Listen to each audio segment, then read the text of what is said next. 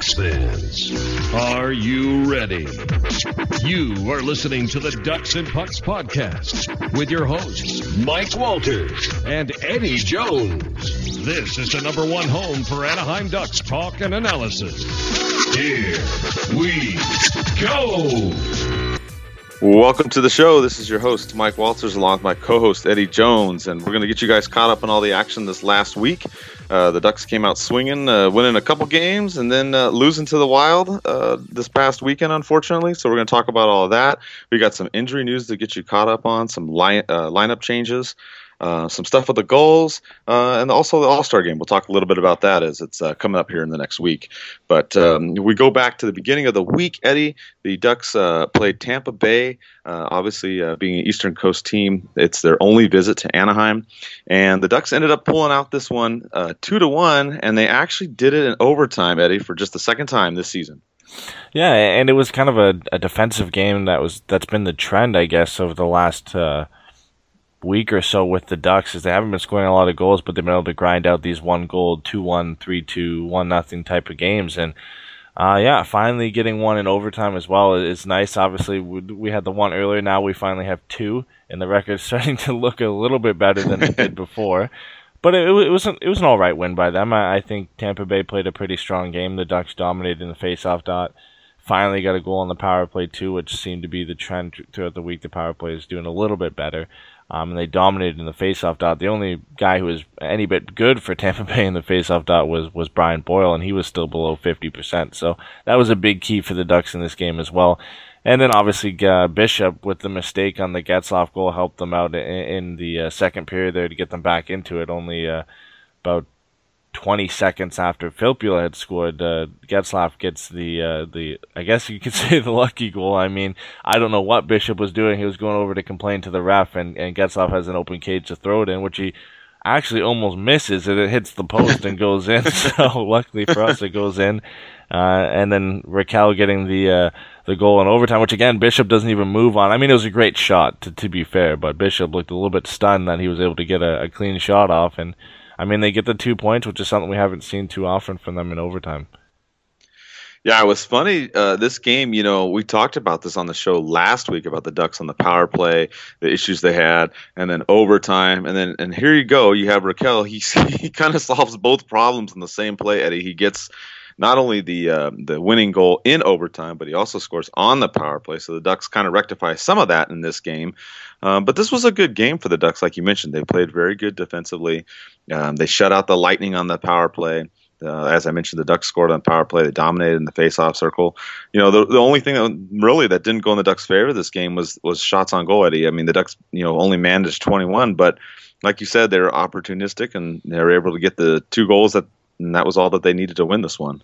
Yeah, and it's something that I guess we expected to see from them in the early part of the season. We didn't expect them to score a lot of goals and be bad defensively, and now they've switched into this defensive style of play, which has been successful as of late. Obviously, the Minnesota game's kind of an outlier, but there's a lot of things going on in that game that contributed to that. But, I think it's good. I think this is the play we expected them to have. The defense core is the same as last year, so now they're all starting to click. Lindholm's getting back into play. He's playing great as of late. Obviously, Fowler and Vatanen and Biax, and everybody seems to be clicking and playing well, which is contributing to this. And obviously, the way Gibson's played over his last month has been unbelievable. He's one of the best goaltenders in the league over the last month, so that's helped. But it's great to see them being able to grind out these close games.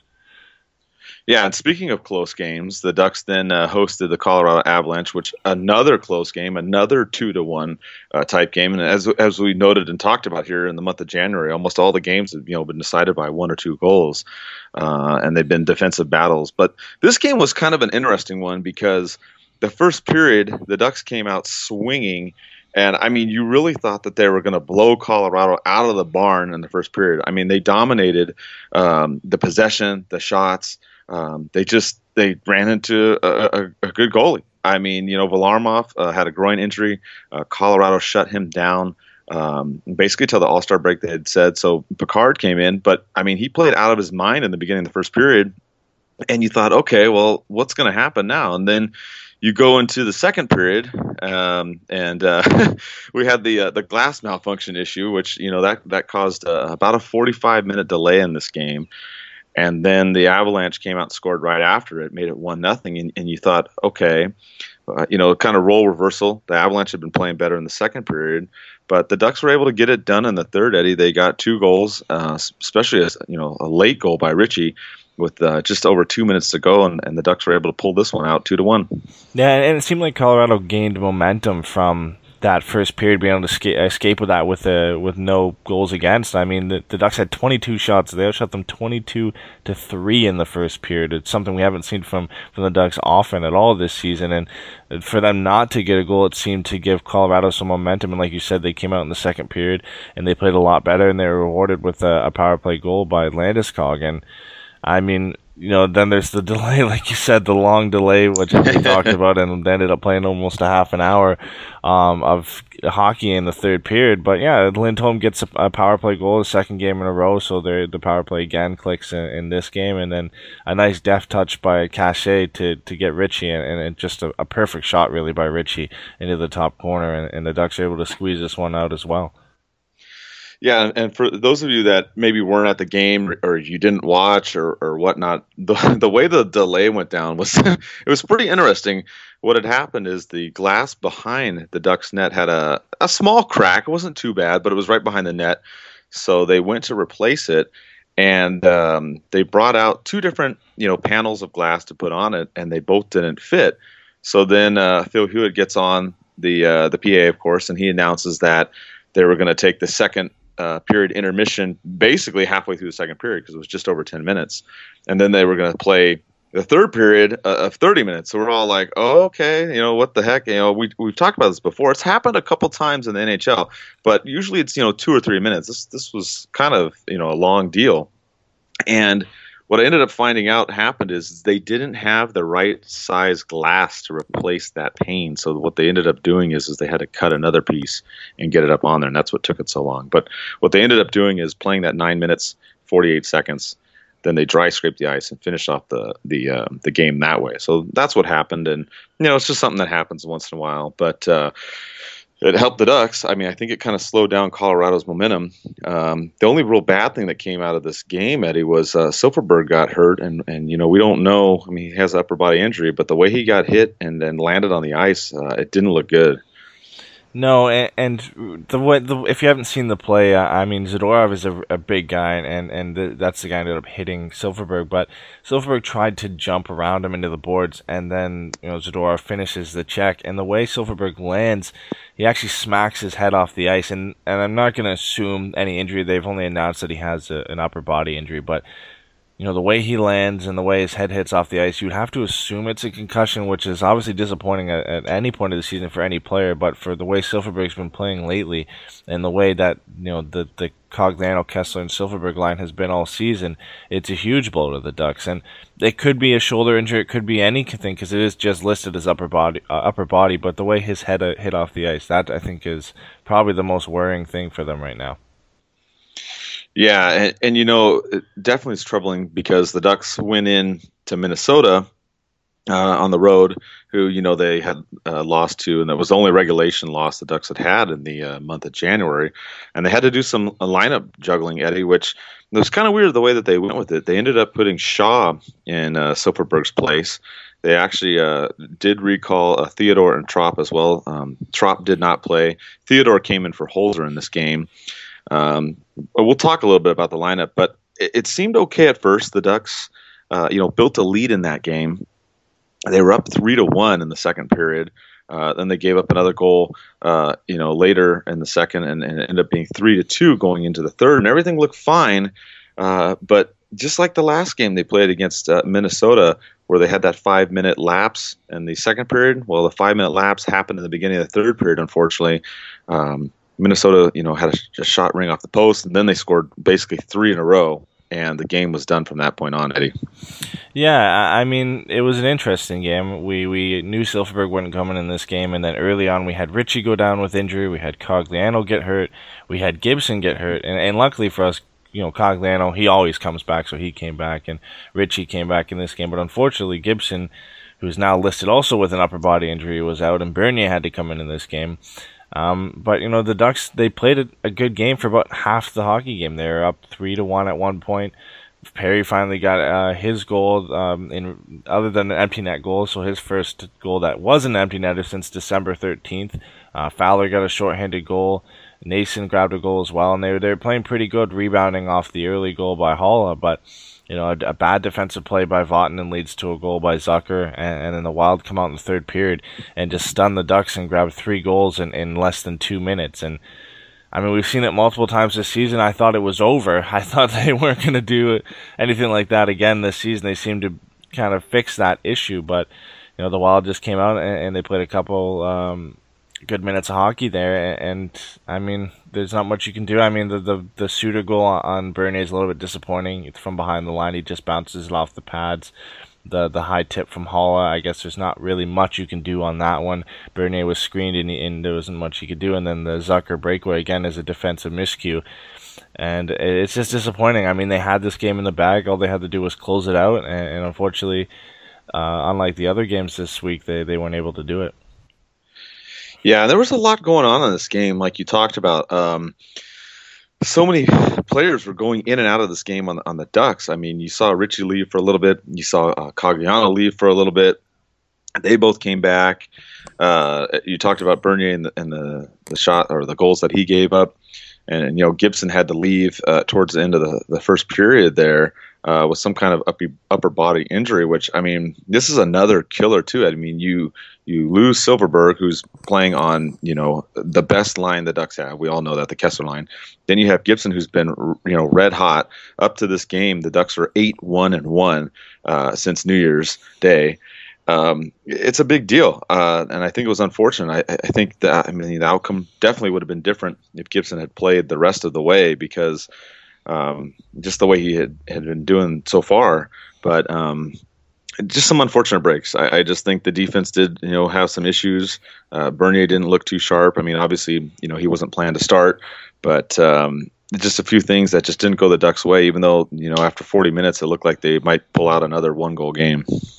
Yeah, and I think one thing you have to point out here too, and not to really harp on one player and their mistakes in this game, but this was a very difficult game for Sami Vatanen. His mistake led to the second Wild goal. He was a -4 on the night.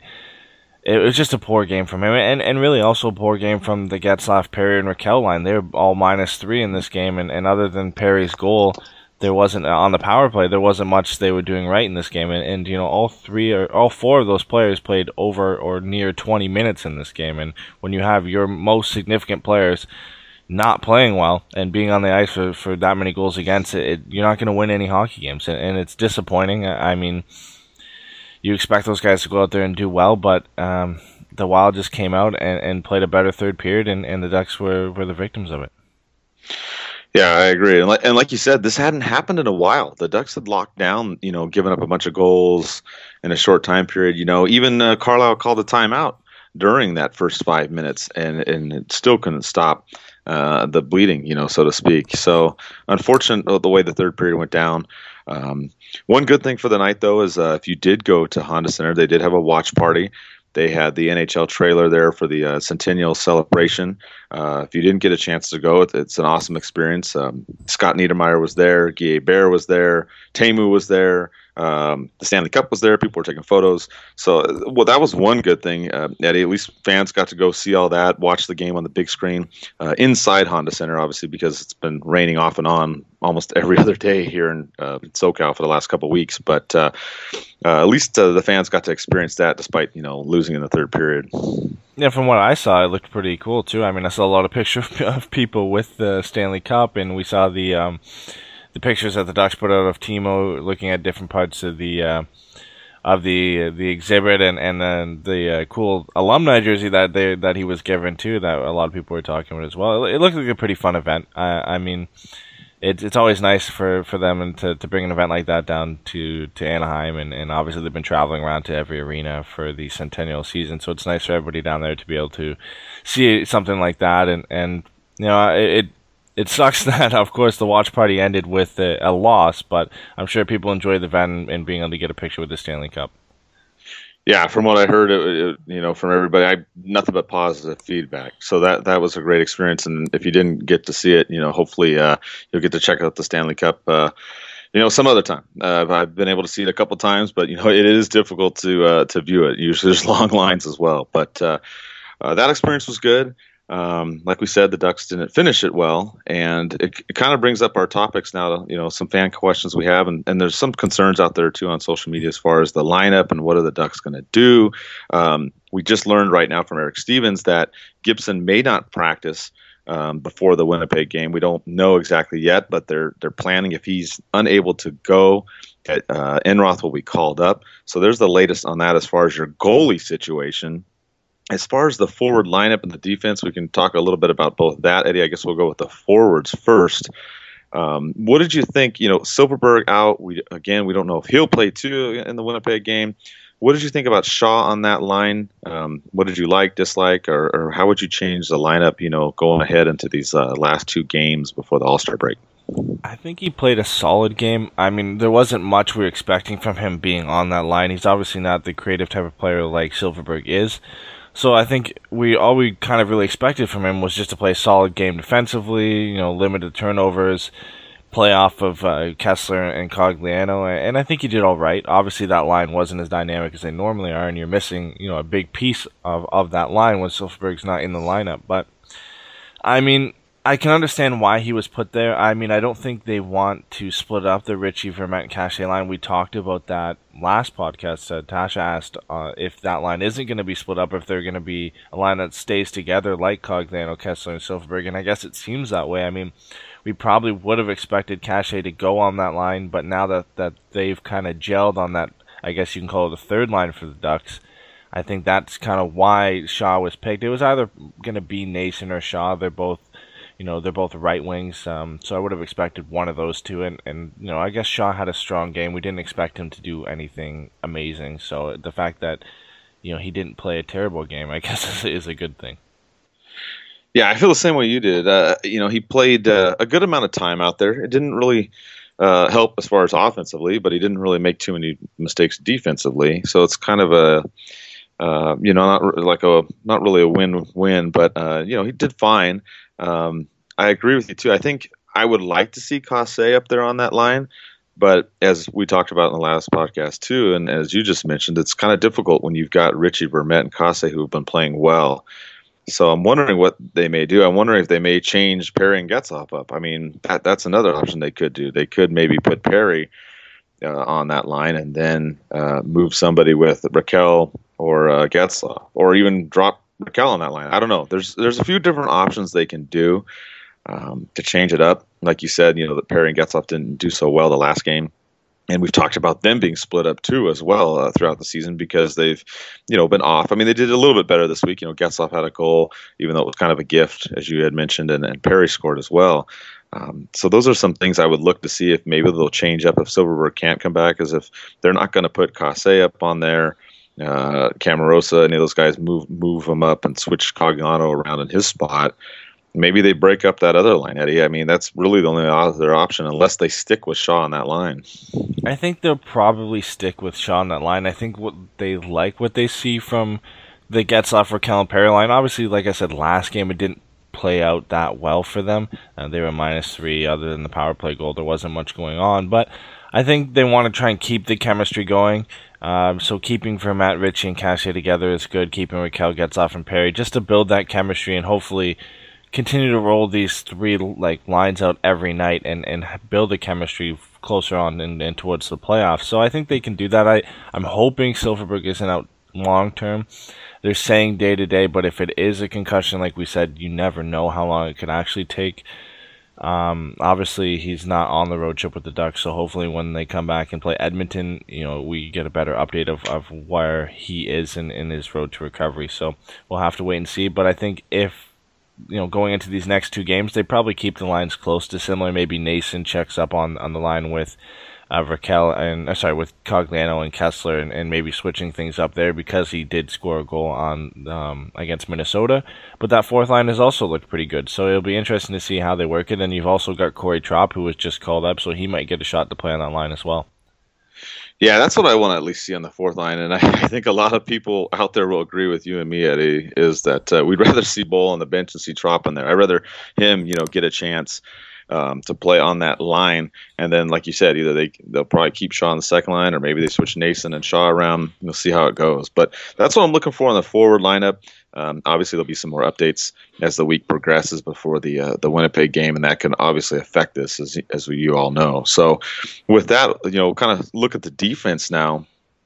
A lot of people were really concerned with Vatanen after that game against the Wild, Eddie. On social media, a lot of fans were upset how he wasn't playing well, and using some other terms and whatnot to describe his play. But to me, it was a bad game.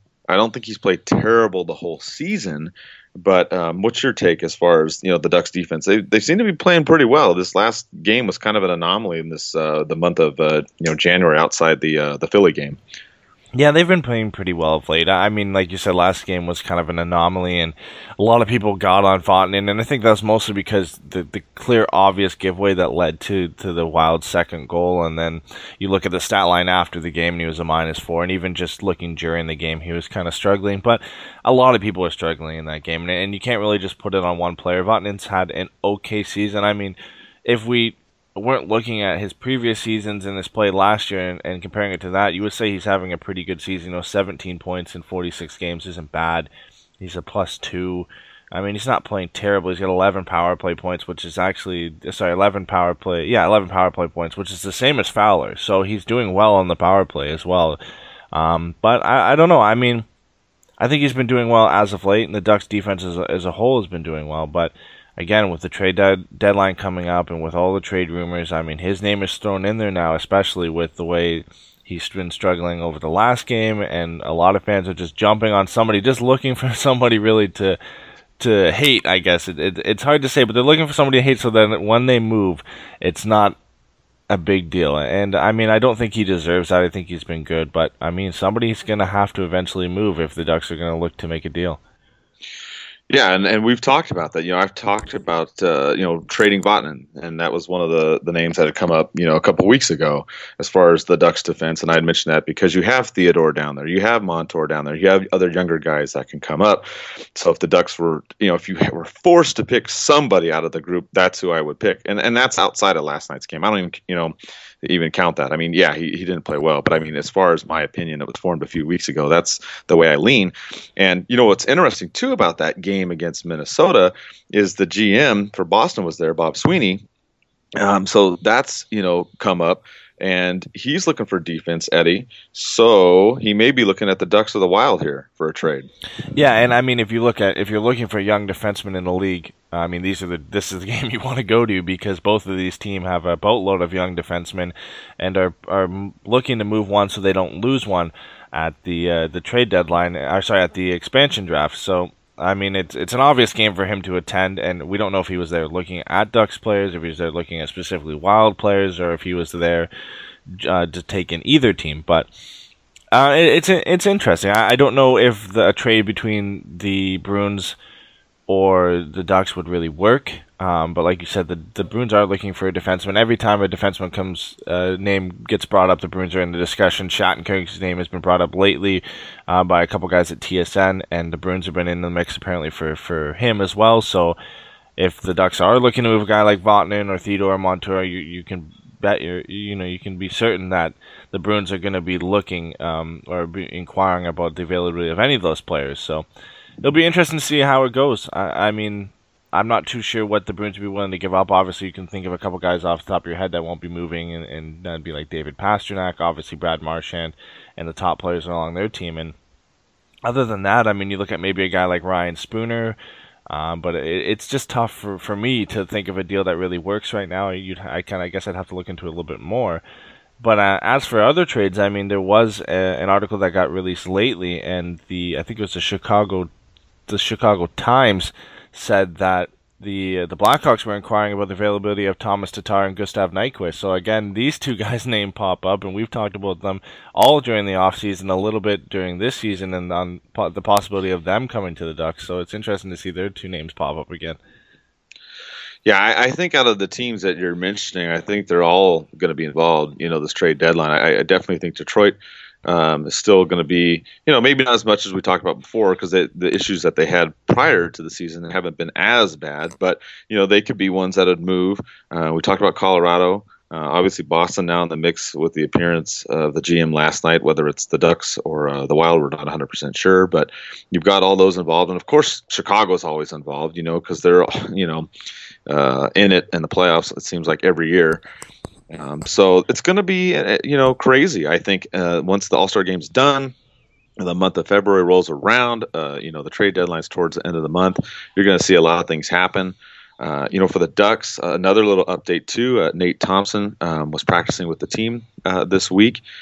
He's getting closer to coming back too, so that's going to create some issues for the Ducks as well as far as making a move. They're going to have to send somebody down, whether it's Shaw, Nason, somebody's going to have to go back down.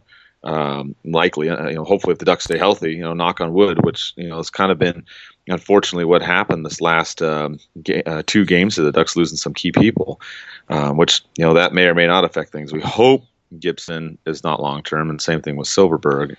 We just don't have a definitive answer yet, but that too could affect what the Ducks do in this next month, Eddie, as far as doing trades and whatnot. They may try to push back on Detroit again to make a move, because Detroit was looking for a defenseman before. Not sure if they still would do that, but there's a lot of moving parts basically, and I think that these injuries play a big factor too in what the Ducks are going to do in the next 4 or 5 weeks.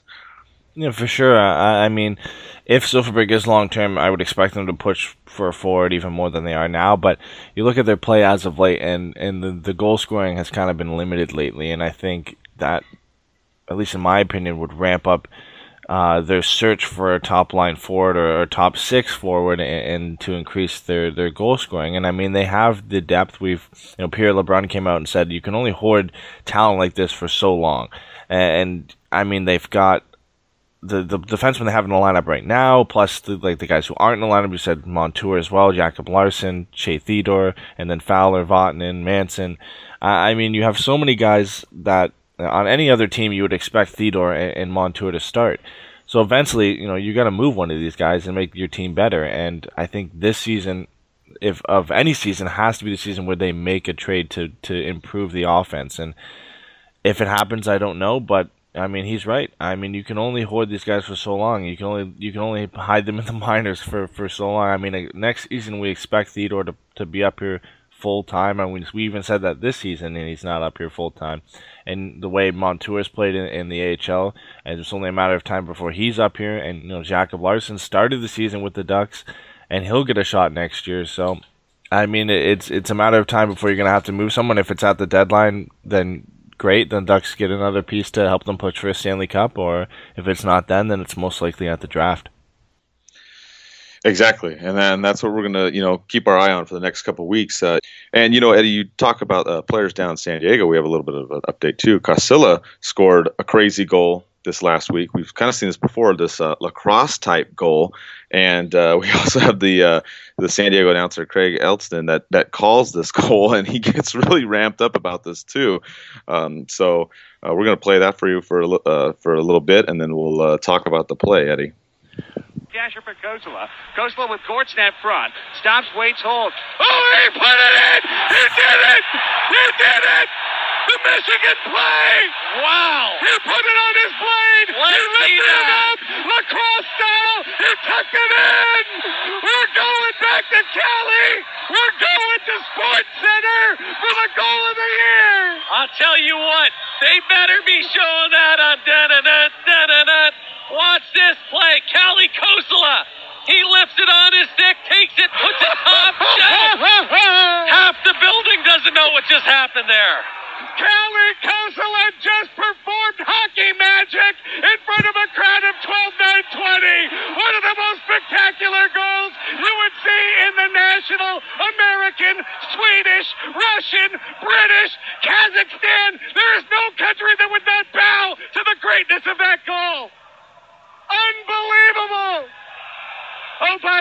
8-game point streak, and the Gulls are going to win it tonight, baby. I really wish Craig would have got more excited. I mean, God, he was so boring in that goal call. I mean, sheesh. It's just it was a crazy goal. If you didn't get a chance to see it, the Gulls put it up on their Twitter when they beat the San Jose Barracuda 5-1. But I mean, and Craig got a little bit of flack for that, and I met Craig in person. He's a great person, and you know what? I just thought it was hilarious, Eddie. I mean, it was a pretty crazy goal call. I think maybe I should talk to Phil and tell him to ramp it up a little. In the moment, I can understand why I got so excited, but just some of the sound bites from that are great. The best play in the National American, Russian, Kazakhstan. That was a legendary call there. That was great. I mean, it was just an amazing goal, too. It's the first time I've seen that since Granlund scored the same goal in the World Juniors way back. I think it's like almost 5 years ago now. And Ennis actually tried the same thing for the Sabres a couple weeks ago. So, I mean, it's great. It's fun to see. I mean, it wasn't an important goal in that game. Like you said, they won that game 5-1, but that's got to be goal of the year down in the AHL this season, and it's been great to see how well he's played. I mean, we signed him from St. Cloud, I believe, in the NCAA, and he's come over and he's put up almost a point per game in the AHL this season. So it's great to see him do well, and obviously great to see the Gulls do well this season. Yeah, I mean that was hilarious. You know, I think we should either start our podcast with dun dun dun dun dun dun. Those sound effects in there too were hilarious. I mean, oh god, that was funny. But no, I mean, like you said, yeah, it's good to see the Gulls doing good, and the players that are coming up. And even though we've been talking about all the injuries on the show that just happened this last week, that's one thing that you got to look at the Ducks and you got to be happy with the organization is the way that they have really developed their minor league players and the system, the draft, and all of that. I mean, we're in a position to make moves, and we've been talking about trades the last, probably 3-4 podcasts now, in the Ducks lineup when we go over, the options and the things that the Ducks have. And, if you're a Ducks fan, you have to be very happy with this team in the sense that they have a lot of options. I mean, we knew the Ducks were going to have to lean on the Gulls this season. We weren't sure how it was going to pan out. But if you look at it right now, Eddie, and I know we kind of talk about it as a curse, the Ducks are still in first in the Pacific. I mean, it's a tight race. They're only up on a point now. They've got some, critical games, obviously, in the second half of the season. I mean, they're also going to be playing the Oilers here coming up before the All-Star break, which is going to be a really big game. But in terms of organizational depth, and the way that this team is run, from the NHL to the AHL, you've got to be very impressed with the way that management's handled this organization. It's never a bad thing either to have this type of depth. It's actually a good thing because when you're looking to make a deal, I mean, you have a plethora of young defensemen that you're able to use as trade pieces, and obviously it's disappointing to have to eventually lose one of them, but if you have the ability to make a move like that with a quality player, to get a quality player in return and make yourself better, I mean, it's never a bad thing. And obviously, it'll be unfortunate if anybody eventually leaves, whether it's Vatanen or Fowler or Theodore, Montour, Larson. You don't want to speculate about who's leaving and who's not, but if one of them does leave, obviously it's going to be unfortunate, but the player we bring in is going to make this team better. And I think that's the important thing. Whether we see it happen now or at the draft, and it will be for next season, who knows? But I think that's the key thing to think. You look at the depth that the Ducks have here and with the Gulls, it's important that they have that and are able to make a move with it. Exactly. The depth that the Ducks have in the organization is very, very good. So at least we've got options, despite some of the injuries and things that have happened, this season. And the Ducks, they're going to finish out here. They got 2 more games before the All-Star break. We just found out too that from the Jets coach that Lalline and Stafford aren't going to be in the game tomorrow against Winnipeg. So that may help the Ducks out a little bit, Eddie. And then of course they're going to have the showdown with the Oilers, who have been right on the Ducks behind, so to speak, in this month of January. Yeah, I mean, Winnipeg's always a tough matchup. I mean, they're a big physical team. They've been playing okay this season. They're playing in a tough division, let's be honest. I mean, you've got the Wild, the Blues, you've got even Colorado. I mean, how bad they've been. You've still got the Stars in that, Nashville. I mean, the Central Division is probably the toughest division in hockey next to the Metro Division, so it's going to be a tough game, and obviously not having Stafford, not having Laine, that's going to be tough for them. That's a big key of their offense, especially with Patrick Laine not being in it. But they've still got some key players. You've got Nikolai Ehlers, who's played good for them this season. Scheifele's played great. You've still got Dustin Byfuglien there, Wheeler as well. So it's going to be a tough game. I think the goaltending has been struggling for them this season. But we remember from the playoffs playing at Winnipeg. It's a tough environment to play in. So it's going to be an interesting game. It's always fun watching those games in Winnipeg too. The fans there are nuts, so it's going to be a fun game to watch. Yeah, I mean, and the Ducks are going to have to, hopefully win these last two because, I mean, you look at the Pacific Division. I mean, it's pretty tight. You've got San Jose fighting it out in there too as well. And even though the Kings are kind of a little bit down the standings, they're still not going away. They've been relying on Budaj. And, even though Kopitar's not quite had the season they expected, they're still in the mix too. So you only have a couple teams, really out of it. Obviously, we've talked about Colorado in the conference. We've talked about it, Arizona being out of it. But you never know with the way that this division can pan out. Any of these teams, I mean, even Calgary, Vancouver have been playing as well. They can jump in there too in the wild card spot. It's going to be a battle for that wild card spot. I just hope that the Ducks finish in the top three. That's my big thing. We've talked about this before, Eddie. They've been in first, the last 4 times. We know what's happened with that. There's no need going over that. But the way that they're playing now, I think that they'll finish, hopefully in that top 3 spot, stay healthy, and, just roll from there into the playoffs. Yeah, and you look at the standings right now, I mean, it would take a breakdown, I think, from one of these top 3 teams here, being the Ducks, the Oilers, and the Sharks. It would take a breakdown for one of them to really fall out of that top 3.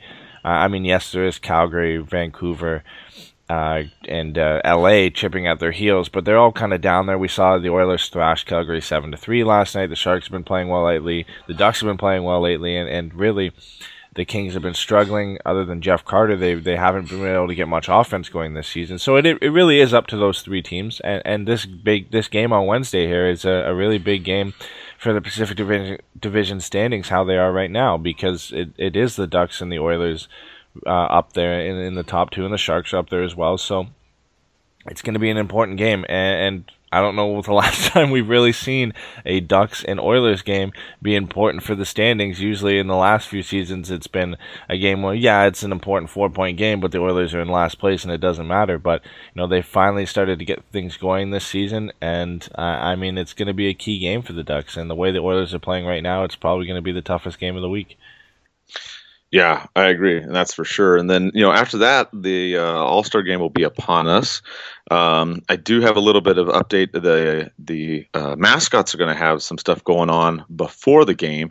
I've got some info. I don't have all of the schedule in front of me at the moment, but I'm going to put out a little bit article on it. I've got some things to compile for you guys, and that way you can look at it and kind of get involved in that. We can kind of pump up Wild Wing for some of the pre-All-Star festivities.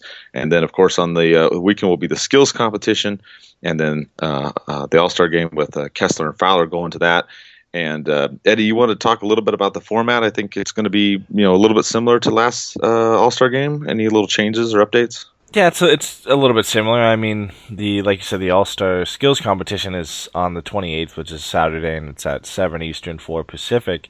And they're starting it out this year with I guess because it's in LA, they're starting out with an NHL All-Star Celebrity Shootout. We've seen this in the NBA All-Star Game, where they have the celebrity game where Kevin Hart's been there and a couple other celebrities have been there, and they always have that game. And it looks like they're kind of doing the same thing. And the way they've described it here is this is prior to the skills competition. It's at 2:15 Pacific, and it's NHL legends will face celebrities from the world of movies, television, and music in the 2017 NHL All-Star Celebrity Shootout. So that'll be something fun before the skills competition that we can see. It's something different we haven't seen, and it makes sense, I guess, with the All-Star game being in LA.